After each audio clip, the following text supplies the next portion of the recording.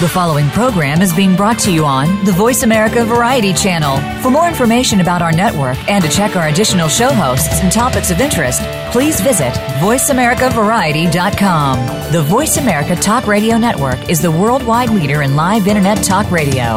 Visit voiceamerica.com. The views and ideas expressed on the following program are strictly those of the host or guests and do not necessarily reflect the views and ideas held by the Voice America Talk Radio Network, its staff, and management.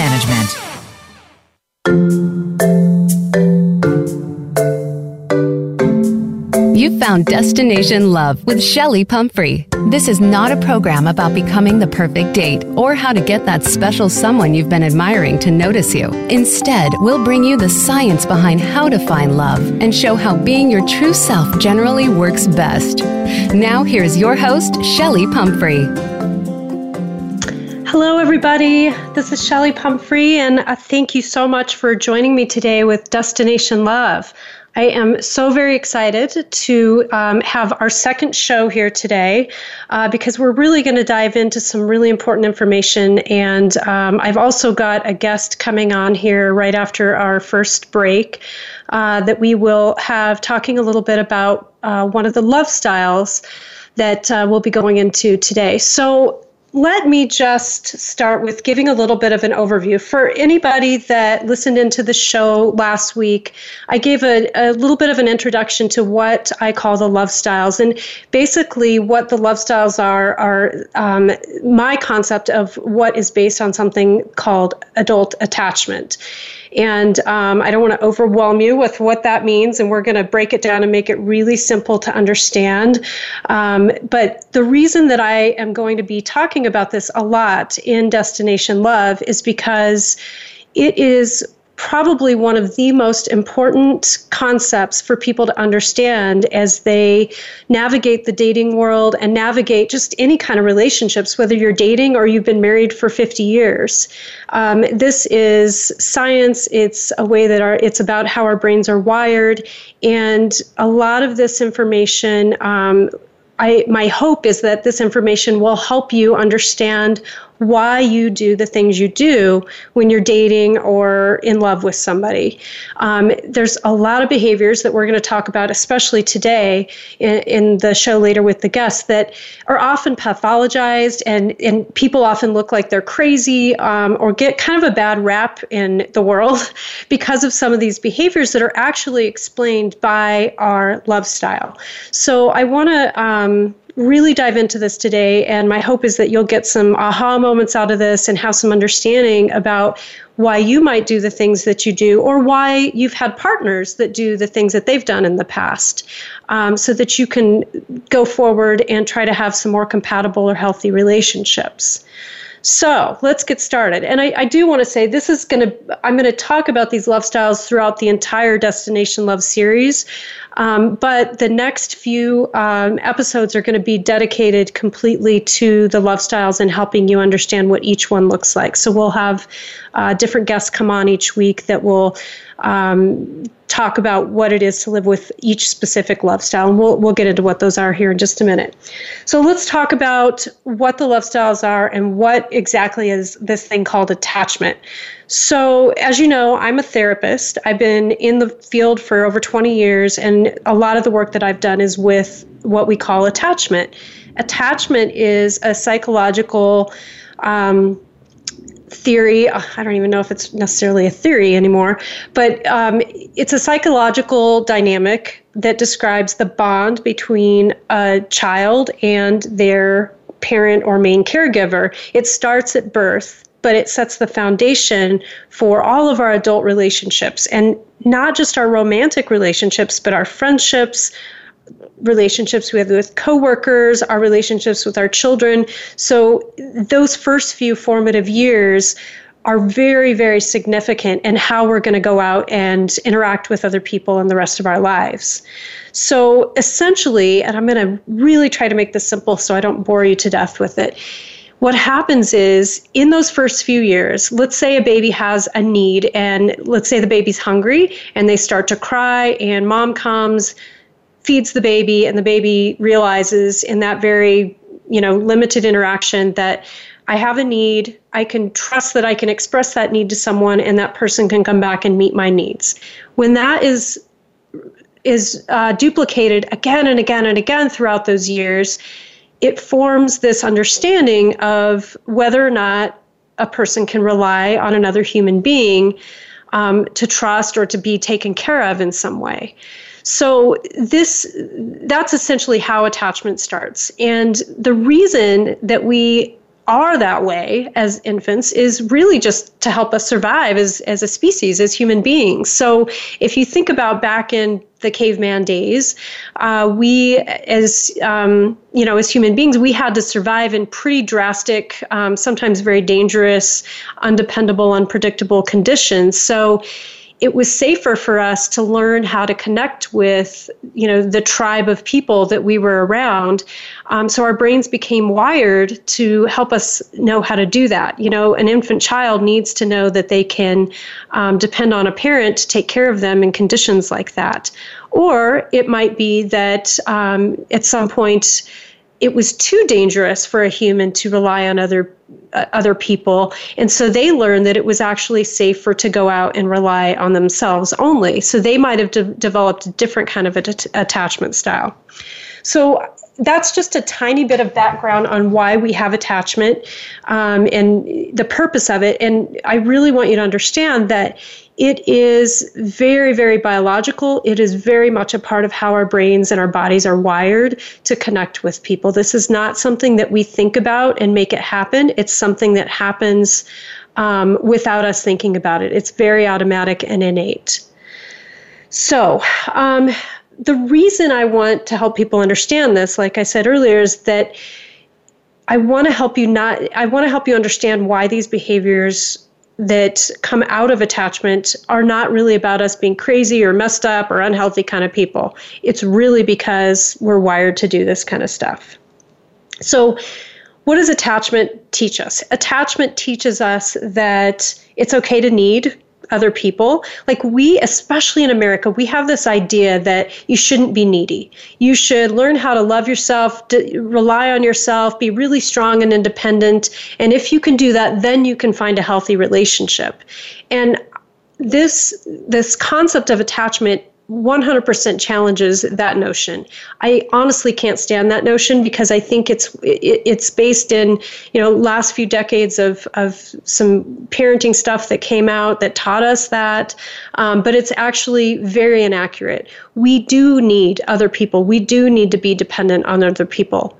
And in fact, research shows us that when we are connected to a partner, our blood pressure goes down, our heart rate is regulated, our hormones are regulated, and when we are feeling disconnected or we're on our own, those things can be a little bit out of whack, or evidence even shows that people don't live as long if they're not in healthy connected relationships.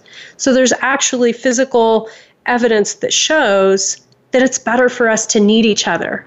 And so I want you to start challenging this idea as we go through these shows that you don't necessarily have to be this strong, independent person that doesn't rely on others.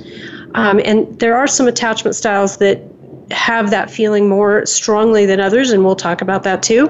But just in general, I want you to have that concept in your mind. So what I want to do is I want to kind of explain to you just kind of a brief picture of what I call the love styles and what this looks like. So if you can visualize a spectrum. So on the spectrum, we've got 4 different love styles. So right smack dab in the middle of the spectrum is what I call the love stabilizer. And a love stabilizer is based on what we call the secure attachment. So this is somebody who, as a child, their needs were met very consistently. Their parents were nurturing and were there most of the time. This person learned that it's okay to trust other people. It's okay to be dependent on other people. And it actually makes me feel really good. So these people go out into their adult relationships and they don't typically struggle with intimacy. They're usually the people who are in longer-term committed relationships. They do a lot better job with communicating with partners and just being able to openly communicate their needs. And it doesn't mean that these people are perfect at relationships or that they don't get their hearts broken, but they do a lot better at connecting with humans. So that's kind of the middle of the spectrum. So on another side of the spectrum is what I call the love resistor. So what a love resistor is this is based on what we also call an avoidant attachment in the world of psychology. So a love resistor is somebody that as a child, they learned that it was not okay to reach out and trust my caregiver or my parent. Often these are situations where a parent is not available to take care of a kid's needs very often, if at all. And if they do, they might be angry at them, they might push them away, they might be irritated. So essentially this child learns over and over again that it's not okay to have my needs. It's not okay to trust other people. So I'm going to withdraw and I'm going to just trust myself. So as adults, the love resistor goes out into their adult relationships, and whenever there's a hint of intimacy, they freeze up. They don't know what to do. They find ways to push away from intimacy and commitment. And these are people who either struggle with maintaining longer-term relationships because they tend to sabotage them when things get close, or they're people who just very much enjoy being single or independent, and they really like the freedom of it, and they're quite okay with their lifestyle, and they don't really see a reason why they would need to have a long-term relationship. So it doesn't mean that you're miserable and unhappy with this type of style. It means that some people can be and could be wondering why they're like this, but a lot of people are just quite okay with it, and that's how they live their lives. So let's switch over here to the other side of the spectrum. On the other side, we have what I call the love connector, and this is what's based on an anxious attachment. So an anxiously attached person often feels a lot of anxiety and a lot of stress in their relationships. This is the child who was raised with a parent who was sometimes really wonderful, great at meeting their needs, very consistent, and then sometimes horrible at meeting needs. So there was a lot of inconsistent messages there. And what this teaches is that there's just constant anxiety about, am I going to get my needs met? This person goes into adulthood and really craves a lot of intimacy and connection. Usually they're people who move very quickly into relationships. And I always say they fall fast and deep.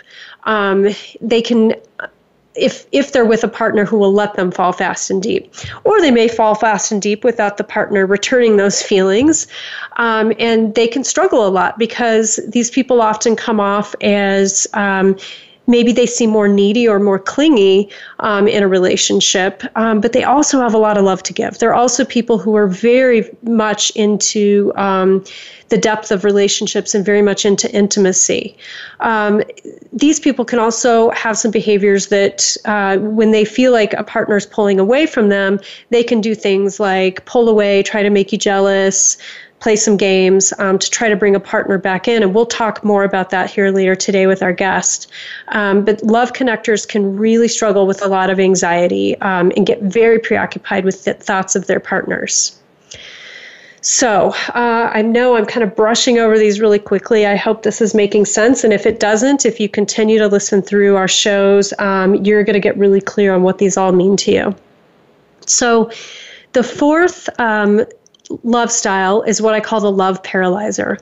And this one is actually, the statistics say that only about 5% of the population have this. And a lot of people tend to say, oh, that's me. And I would say, well, if you have questions about whether this is you, I would investigate it further, or you can always shoot me an email, find me on Facebook, something, and ask me more about it. But this is a tough one. So the love paralyzer, I kind of put in the middle of the spectrum. And what happens is love paralyzers get the best of both worlds with the love resistor and the love connector. So they feel moments of intense anxiety and a desire to be close to a partner, but they also can have those moments of avoidance where they kind of freeze and they don't know what to do when they get connected to a partner or things become more intimate. Sometimes these people just kind of, like, the reason I call them paralyzers is because they can stay in a paralyzed state when it comes to moving forward. They may not even want to date, or if they do date, every time things start to get close, they could kind of go into that avoidant state where they pull away from people. So this is kind of a tough one. These people often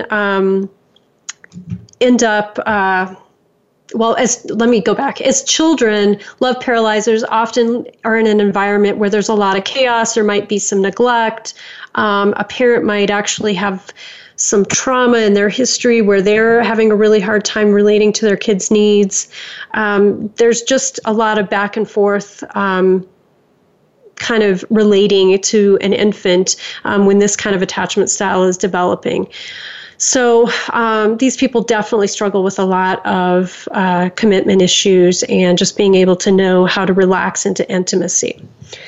So that's kind of, those are the 4 love styles that we're going to be talking about. So today we're going to have a guest come on here in a few minutes. Her name is Amytza, and she's a client of mine who is a love connector. So we're going to dive in on the love connector style here today. Next week, we're going to have somebody come on who is a love paralyzer. And then the week after that, we'll have a love resistor. So you're going to get a chance to have a very in-depth look at what this actually looks like so that you can start to figure out what that looks like for you and figure out what your love style is. I will mention that if you look on the page where this Destination Love program is playing, I do have a link where you can take a quiz that asks what your love style is so that you can be sure that you know what your love style is and you can use that information as we go through these programs. I will share quickly that I am a love connector, and I had a very big aha moment over the last few years when I realized how much that was playing into my dating and relationships. And I'll be sharing a little bit of my experiences here in a few minutes as well. And what I will say is for love connectors, these people, you guys often struggle the most when it comes to relationship. This seems to be where I have most of my clients that come in and they don't know what to do with all of the anxiety that comes up. I mean, I know I've had times where I have had my mind just completely racing with thoughts about a partner, and it could be somebody that I just met. And even though I have all these skills to try to turn off my brain and refocus, it's something that it is really difficult to control sometimes. You can learn how to manage it, but it's hard to really shut it off. And that's why I want you to understand that this is something that's incredibly instinctual, biological, and not something that's actually wrong with you. It's not that you're crazy. It's not that, you're codependent or anything like that. It's that your brain is simply trying to keep you connected to somebody so that you can have a relationship. I mean, really instinctually, so that as humans, we can survive. But it gets a little hairy when we're in the online dating world and all the modern day kind of dating that we have, where I think we have a lot more opportunities to have our attachment systems activated with anxiety or too much intimacy. There's just like opportunity all the time for us to get worked up and confused about what's going on with us. So I'm very excited to share this stuff with you. We are going to have Amytza Maskati here on in just a few after the commercial break that we're about to go to, and we'll be talking more about the Love Connector love style. So please stay tuned, and if you want to check me out on Facebook, you can find me at Facebook. Look up Authentic Date or Chelli Pumphrey, and again, you can take that love style quiz here even while you're waiting for our commercial break and find out what your love style is. We'll see you in a few.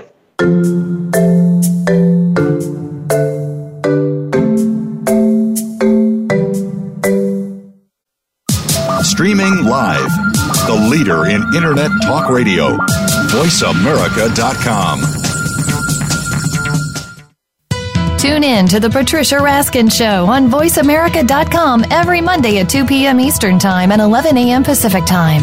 This is the program that helps you turn obstacles into opportunities, challenges into solutions, and find answers to tough questions with the award-winning powerhouse voice of radio, Patricia Raskin. So tune in and call in to The Patricia Raskin Show, Mondays at 2 p.m. Eastern Time and 11 a.m. Pacific Time, right here on the Voice America Variety Channel. If you are interested in real estate in America's largest city or anywhere, be sure to listen for Good Morning New York, Real Estate with Vince Rocco. Although our focus is on Manhattan and other real estate markets in and around New York City, we'll have plenty of information that will help you successfully buy, sell, and close a transaction no matter where you are in the world. Good Morning New York, Real Estate with Vince Rocco can be heard every Tuesday at 9 a.m. in New York, 6 a.m. Pacific Time on the Voice America Variety Channel.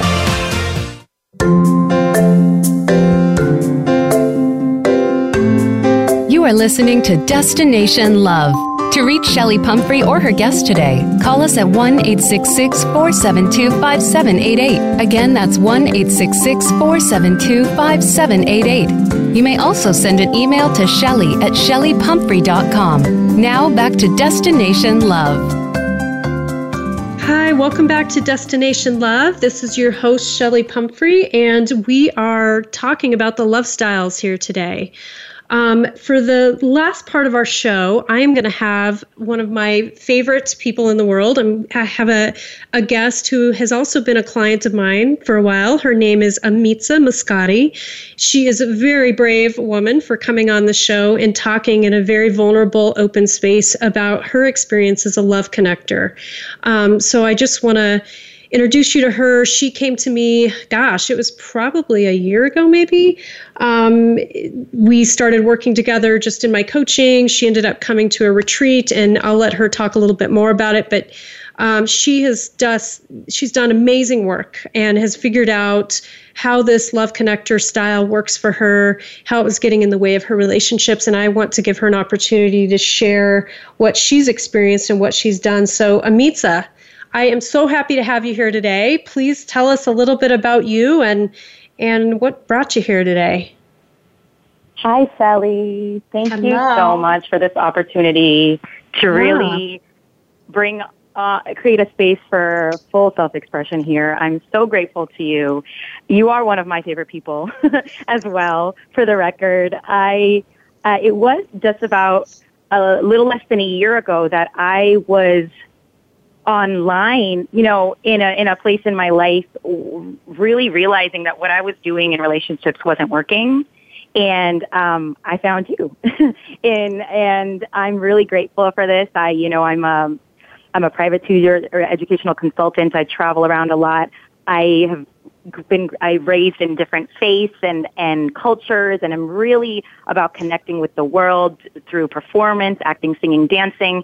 And I'm really proud of that. And I also got that, there was things about what I was doing in my relationships that were keeping me from accessing the love and intimacy that I desired and wanted in my life. And I am excited to talk to you because when things weren't working in my relationships and I was really experiencing a lot of pain, I came across the 10 subconscious patterns online, and I realized I posted something about self-sabotage, and I was like, it's me who's getting in my own way to love, so wow, yeah. Thankfully, through your masterclass and the retreat, I don't even recognize the person that you described anymore. I was just listening in before I called in, and I'm like, wait, I used to do that. Yeah. and when it comes up now, I'm aware of it, and that makes all the difference to take different action. Great. That's amazing to hear. I'm so proud of you. That's great. So, Amytza, can you tell us a little bit about what your relationships were like before you started doing this work and understanding your love style? Yes.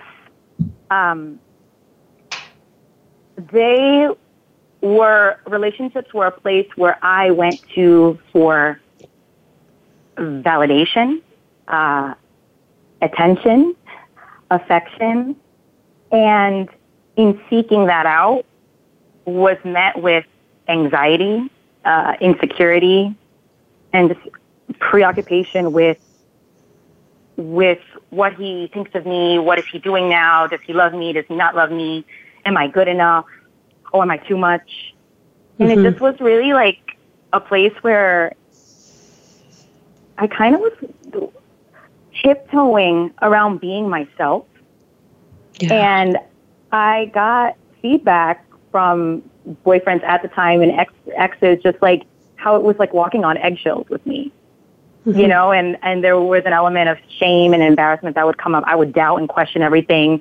Someone, you know, would buy me a beautiful thing for my birthday or take me on this birthday cruise. And I'm like, oh no, he doesn't. I don't know. Is this too much too soon? It was always a lot of doubt and, just like if I was deserving and worthy of all of it, you know, and it got really deep. And I realized I was like, this is not, it was some place where I didn't always feel safe. And I'm like, isn't that the point though? So what's going on? Right. So a lot of it, I mean, it sounds like you're talking a lot about how it ran really deep with this feeling of I'm not good enough. And that's often something I hear with a lot of love connectors. And they vacillate between I'm not good enough or I'm going to be too much for somebody. And it really seems to keep people in this place of hiding and not being authentic in their relationships. And I always say it's, you know, you play small with your partners because everything is about maintaining that connection. Like your brain is wired to maintain a connection. So I'm going to do everything I can, like you said, to tiptoe around or I always, my guest that I had on last time, we called it shape shifting. You shape shift in order to maintain the relationship, right?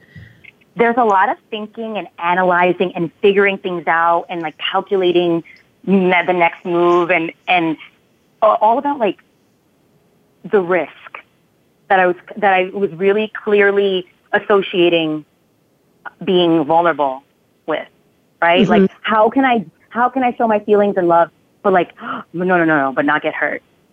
And getting, you know, that doesn't work because if you're always up in your head, you're not opening up your heart. Right. Yeah. And one of the things that I want to help people understand is this anxiety that happens. Can you just give us a little bit of a picture of what that feels like to you when you're dating somebody and this attachment related anxiety starts to come up? What does it look like or feel like? Well, luckily it comes up. When it comes up now, I hear it as chatter, and I take a step back and I stop, and I go, wait a second, hold on, like thank you for sharing. That's the real, that's the track. It comes and often in the form of questions. I go, well, what about this or what about that, or maybe I should do this or maybe I should do that. It's that speed or faster. It's those racing thoughts, and it comes like so fast, like a trigger, right? And so that's where working with you to really determine like what's triggering that.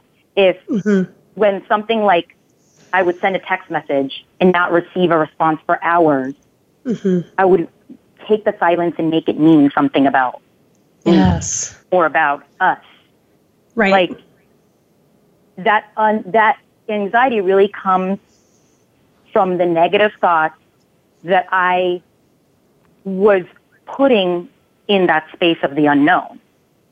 And it was creating this whole world where I felt, you know, I was like becoming desperate and feeling hopeless and just like struggling, that I was like, oh, like, you know, I was just really suffering almost one-sidedly.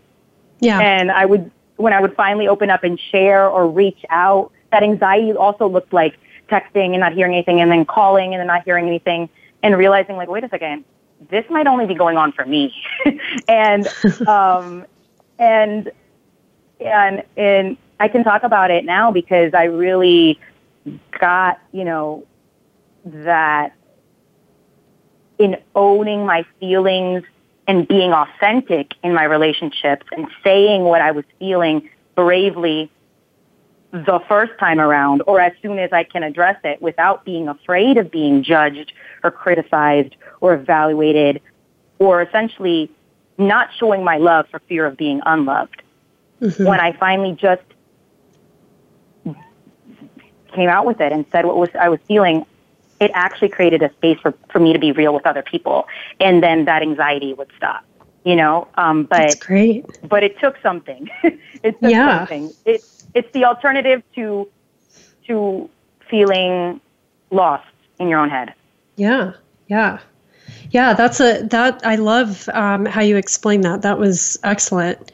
And I know, like, for me, what I feel in myself is I get that anxiety, and especially after I've had contact with a partner, and let's say, so whether it's a text message, a phone call, or we've been together physically, like seen each other on a date or something, the minute that I end contact, especially if I've been around somebody, then all of a sudden my attachment system starts working if I'm with somebody who I don't feel secure with. So my mind will go into this crazy racing preoccupation, and I can think about it all day long. And it's hard to concentrate on other things. It's hard to, I can still, function and do my things during the day, but it pretty much consumes me the whole day. And the only time that it'll stop is when I get another text message or some form of contact from that partner.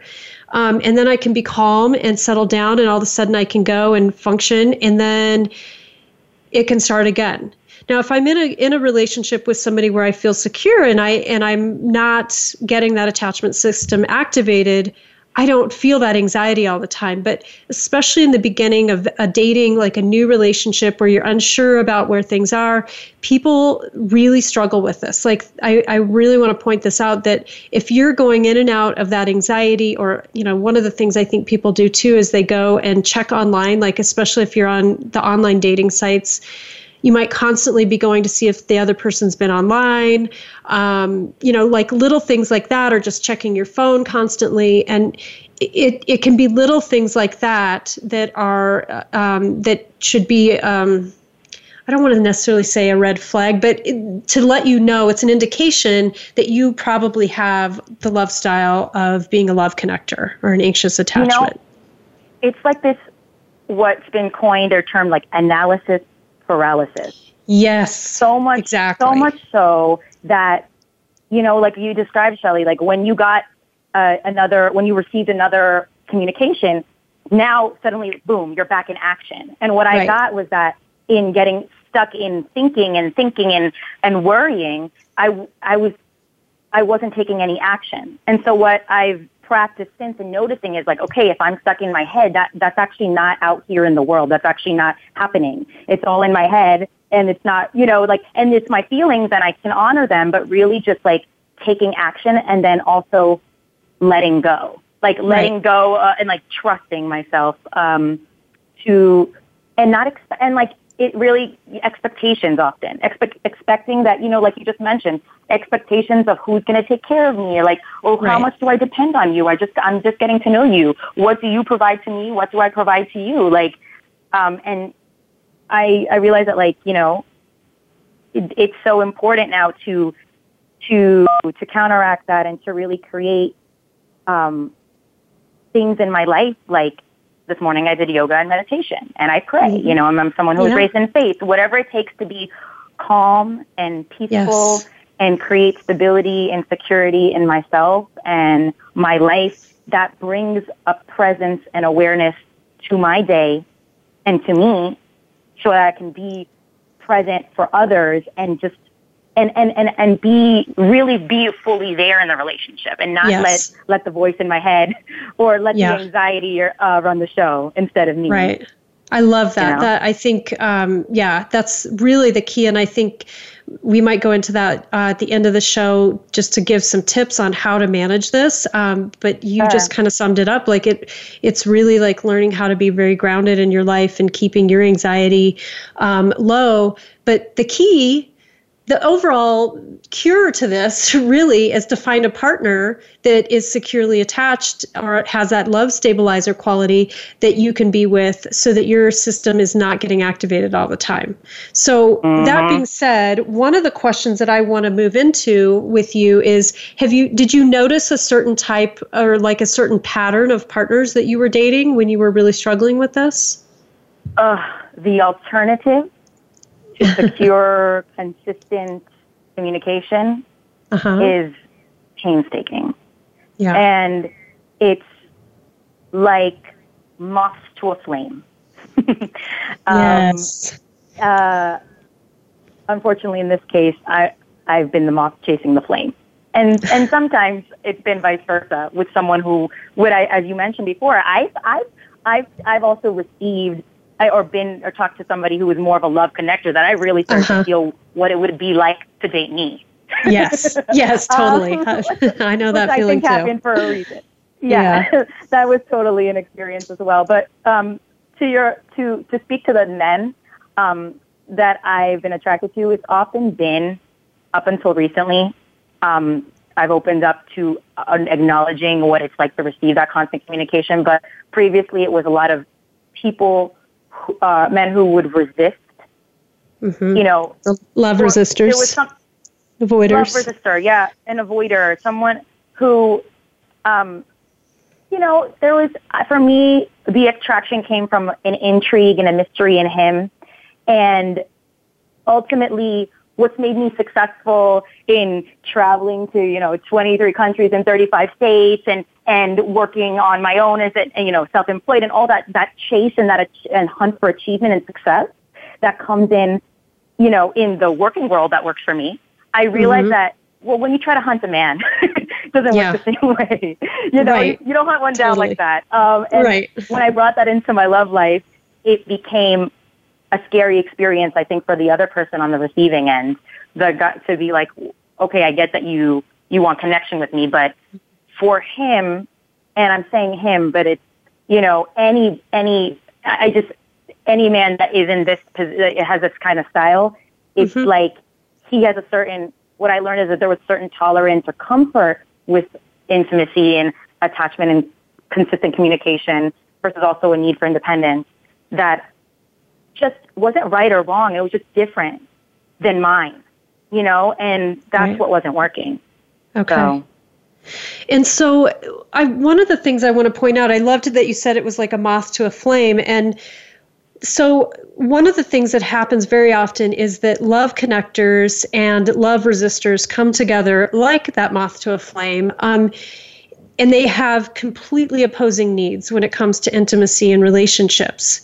And so this is where a lot of love connectors come to me for help. They're like, I keep getting these men who, they're feeling like they're constantly anxious and preoccupied, and they get relationships where people cheat on them, or they're emotionally unavailable, or they don't want to have a commitment, or as soon as things get to a nice, stable place in their relationship, they find a way to break it up or sabotage it in some way. So I really want to kind of highlight that a little bit here. So can you tell me like what, we've just got a couple minutes till break, so we'll just kind of maybe start on this. So some of the characteristics you've seen in these love resistors that you've dated. And if you don't know, I can even point out what some of them might be. Well, like, I would share my feelings and not, either via text or on a phone call. And perhaps there was a resistance or an insecurity in how to respond to that emotion. And so instead of recognizing that was what was going on his end, on my end, it would make me feel, I would make it mean like, wow, like, what's wrong with me that you can't handle me, and potentially if I would notice or want to share something like, oh, I noticed that you didn't, or you said you were going to text me and you didn't, or like you called, or I would notice something in the communication, something that he didn't follow through on his word on something, he would get defensive. And it was like, I'm like, it's not pointing it out to make you wrong or blame. This is not the blame game, but this is just to like get clear with one another, to create a space where we can be safe to share what we're actually feeling, and just be like, okay, it's working, it's not working. Mm-hmm. And because I didn't feel like I was winning with those guys, honestly, I realized I would end up fixating on the guys that didn't give me that consistent attention. And it was like, it was never enough for me. And I got stuck in a story and a suffering of the drama of relationships instead of like just the joy and the love of the comfort and security of one instead. Okay. Yeah, that's excellent. And you just pointed out two really important characteristics of love resistors. And one is they have a really hard time communicating and can often avoid conflict with defensiveness or just kind of getting away from what the topic of the conversation really is. And then just, there's other things like mixed messages, making you feel bad about being needy or needing to connect, lots of things like that. So we're gonna stop here for a quick break, and when we come back, we're gonna continue to talk about what it's like to date love resistors and a little bit more about the love connector style. And thank you again, Miss Amytza, for being here and joining us for this. So. If you want to check out more, you can follow me on Facebook, or check out my website at ChelliPumphrey.com. Again, that's Chelli with a C, Helli, and we'll be back in a few.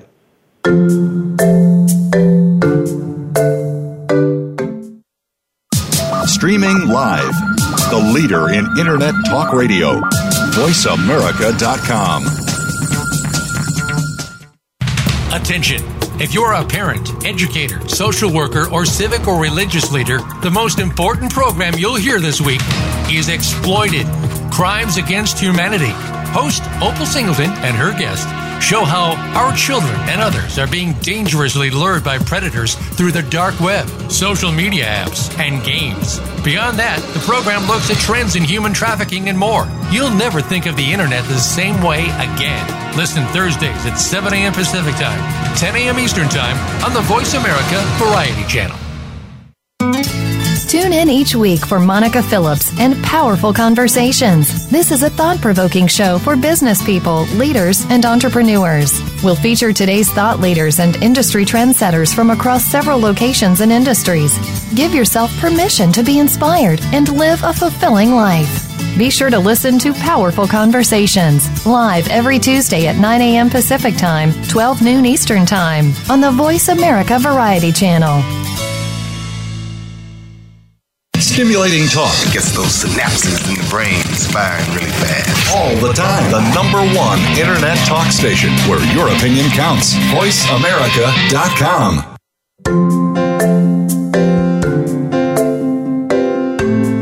You are listening to Destination Love.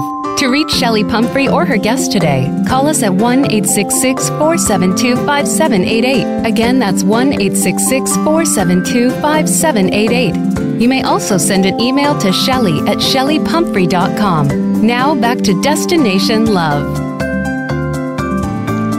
Everyone, welcome back to Destination Love. This is Chelli Pumphrey, your host, and we are here interviewing Amytza Maskati, a love connector and one of my clients. She is very bravely sharing with us about what it's been like to date what we call the love resistor, or otherwise known as an avoidant attachment person. So before the break, we were talking, Amytza started to go into what it was like for her to date this kind of person who seems to really avoid intimacy and connection. So, Amytza, one of the things I wanted to go into, just kind of to go a little bit more in depth on this question of what that was like for you, is love connectors often engage in something that we call activating strategies. And what an activating strategy is that your brain is as your brain is wired to connect to a partner, it's going to do everything it can to make sure you maintain that connection.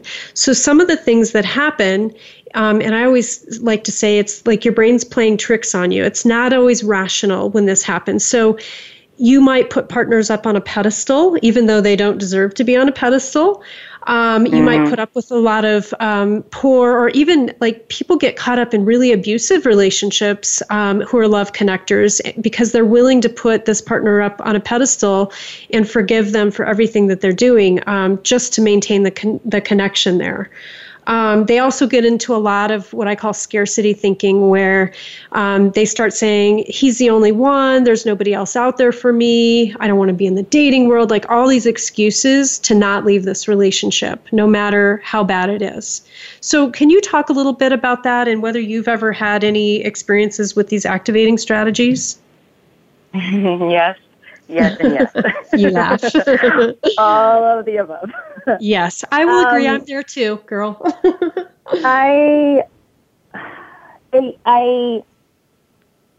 What I'm present to in that description is how love showed up and falling in love and being in a relationship really has always occurred to me as such an investment, right? In my time, in my energy, in money, in mental capacity. A lot of this, putting a lot of work into it and making it work.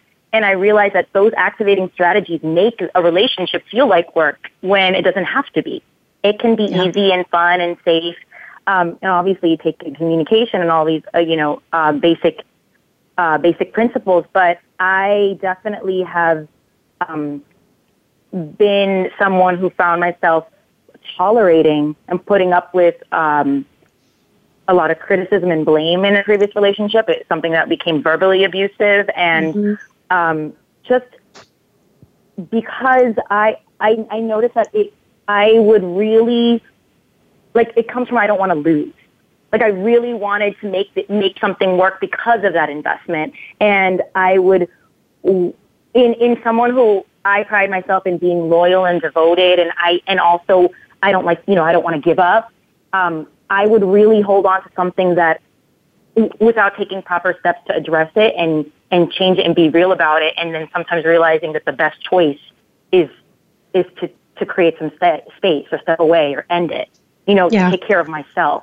So I would often put myself at risk emotionally for making something work, and it takes two.